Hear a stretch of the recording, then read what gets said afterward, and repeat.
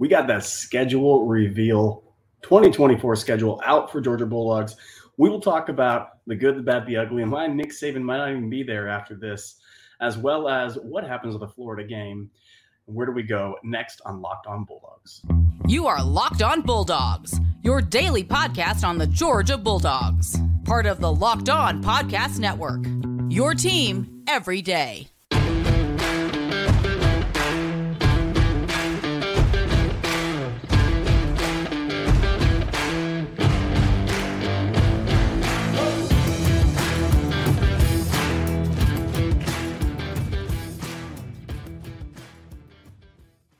Welcome back, everybody. My name is Clint.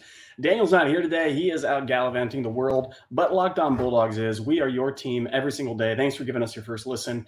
Today's episode, we'll be talking about the 2024 schedule release, why Nick Saban might not even be there after this. We're going to talk about a vicious slate, and including the Dogs, as well as what happens to Florida. What happened? Are we going to keep on going down to the pit of Jacksonville? I know we all love it. We're going to talk about it. It's going to be fun. It's for the $199, by the way, if you're not part of the $199. $199 is for those of us who are loyal third segment listeners. Please stick till the end. Thanks for making us your first listen. Subscribe to YouTube as well as to anywhere you download your podcast devices or your audio on whatever devices you use, Stitcher, Apple Podcasts, all the like. Thanks for being here. Let's start with that schedule. Let's get it up on the screen so that we all know what we're talking about. Here are our 2024 SEC opponents. We get Auburn, Florida, Mississippi State, Tennessee at home. Now, one of those is clearly an asterisk. We do not get Florida at home. We are the home team, but no, it's Jacksonville. It's a neutral site. And then we get to go to Alabama. We get to go to Texas. We get to go to Kentucky, and we get to go to Ole Miss. There's a couple things we got right about this. One, we had said on this podcast, keep on giving us Kentucky. We like this game, Mark. The Stoops. It has a great program down there for all intents and purposes. Kentucky is not a powerhouse football program, but yet they're doing some things over there. He's getting them in the right direction, so it's really, really good. We like having them there. I like keeping on the schedule. Ole Miss, look, Lane Train, let's roll, buddy. We get to go down and visit what can only be Sea Sucker Polo, Sea of Bro Dude down in Ole Miss. Should be good. One thing I can say about Ole Miss, man, that blue hits. I like that blue.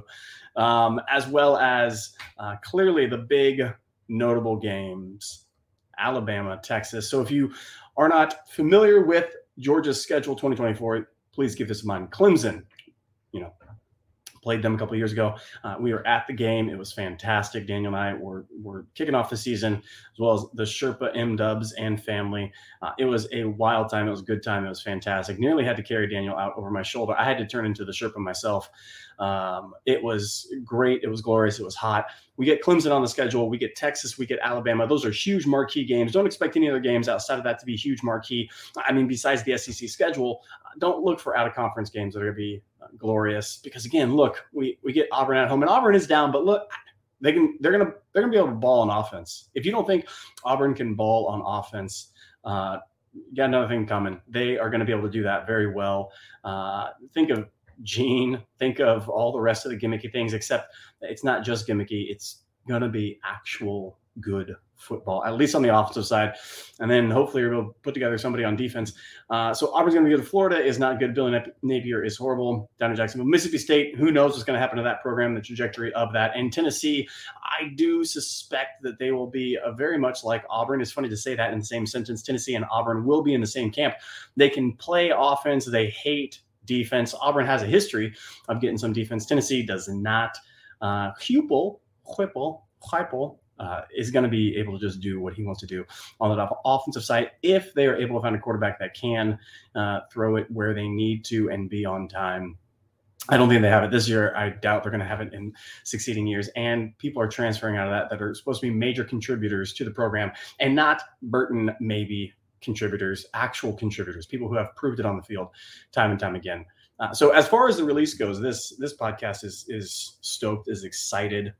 You look at it, this is a good slate, y'all. I'm excited for this slate. It's not as daunting as you think. Again, Kirby has shown he's not afraid of Alabama. Texas, again, I don't think They are going to be the Texas that everybody suspects they will be. If Arch Manning is bad, if Ewers is bad, that program is going to be bad for a long time. They have not been recruiting at the highest level that they want to. Development has not been there. They every once in a while, Bijan Robinson will pop up, and he's killer all worldly. I know, Falcon fan, calm down. But who knows what's actually going to happen over there. I like the schedule. It's going to be a fun schedule. I do, again, think that they add another game down the road. It's not going to stay at 8. It will go to 9 at some point. There's too much SEC love. There's too many schools. There's too many great rivalries. There's too many things missing from this. Like I said, I kind of want to see South Carolina on this schedule. I do. I don't want to go there because that song in that stadium is a pit. But it'd be fun to keep them on there. It'd be fun to have Vanderbilt just so my boy Daniel and I can go to games in Nashville.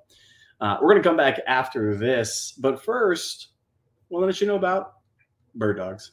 Bird Dogs is a fantastic company. Right now, Bird Dogs is better than what you could ever imagine, any short that you've put on before in your life. And yes, they have liners, and you think to yourselves, I don't know about liners. Here, just a quick clue. Get in on the liner game. These things are fantastic shorts. They are exactly what you want. They are comfortable. They are breathable. They are at the gym, working out on a weekend, working at the home, lounging around the home. Bird Dogs, you won't get out of them. I'm wearing them right now. They're fantastic. They're great. birddogs.com/lockedoncollege, and you get your free Yeti style tumbler with every purchase. birddogs.com/lockedoncollege. They are not like Lululemon. They're better than Lululemon. They are the Built Bar of shorts. Get over there right now, order whatever you can, and use promo code LockedOnCollege to get your free Yeti style tumbler with every single purchase. That's birddogs.com/lockedoncollege. Get over there and find the most fantastic shorts in the entire world. You won't want to take them off, I guarantee you.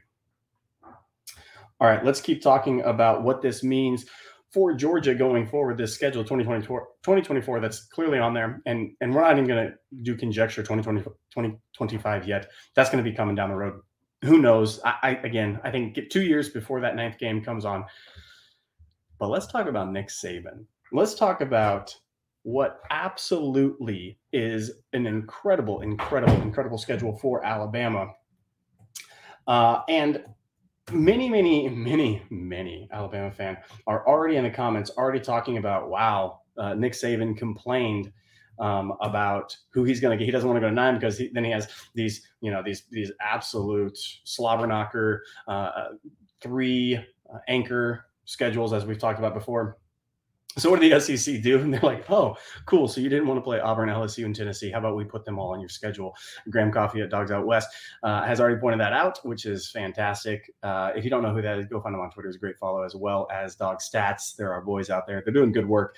But yeah, they said on a tweet, hey, Nick, you said you didn't want it. How about we give them, and this just in as well. How about Georgia on the schedule? Now let's look at this. Nick Saban is, again, getting up there in years. He is teetering on the point of no longer being relevant in college football. Doesn't want to do 9 games. And it is low-hanging fruit. I understand that. We were on a radio broadcast in Alabama talking about that. I get it. I understand. But it's nonetheless true. It's 2 things can be true at the same time. We're famous on this podcast for saying Nick Saban is teetering, is running away, is low-hanging fruit, because it's all true. Let's look at their schedule. I'm not going to do an out-of-conference game, but I am going to do one out-of-conference game that is important. They go to Wisconsin, 3rd week of the season. Let's walk all the way through it. Western Kentucky, USF, Wisconsin, and then Mercer. And then the rest of the SEC slate. Again, Georgia, Auburn, Tennessee, LSU, Oklahoma on there. I don't think Oklahoma is going to be nearly what they think they should be in the SEC. Same as Texas. I think they will be Mizzou, Kentucky level in the SEC. Maybe a notch above, maybe a one-hit wonder like an Ole Miss. In there every once in a while, or a Mississippi State that can get the ball going on a couple things. Maybe that's the case, but I think they'll be middling at best. So you have on the schedule 2024. Look, we expand the playoff. I understand, but does Nick Saban make it out of this season for his own sake? No one's going to fire him. Listen, Bama fan, who's listening to us, by the way, hi, welcome, glad you're here. We're not saying he's going to get fired. We're saying, does he just say, forget this, I'm done with it. I can't do it, can't hack it, can't have it anymore. Does he have a little come to Jesus moment in his head where he goes, all right, I can't do it, I'm out? Because Wisconsin is a hard place to play. You can make fun of them. And I don't know how they do it with 3 stars. They always have a great offensive line. They always protect the ball. They get some left-handed quarterback who's out there, and they have a running game, and they have a couple of threats that just love being a Badger. You go there, and Wisconsin is a hard place to play. Don't make any mistake about it. And yeah, it's September 14th, and there's going to be cold weather. People are like, oh, you're not playing in actual weather. Please stop. Okay. Wisconsin, Georgia, Auburn, Tennessee, LSU, Oklahoma. You're not winning. Is there a chance 3 of those are losses? Yep.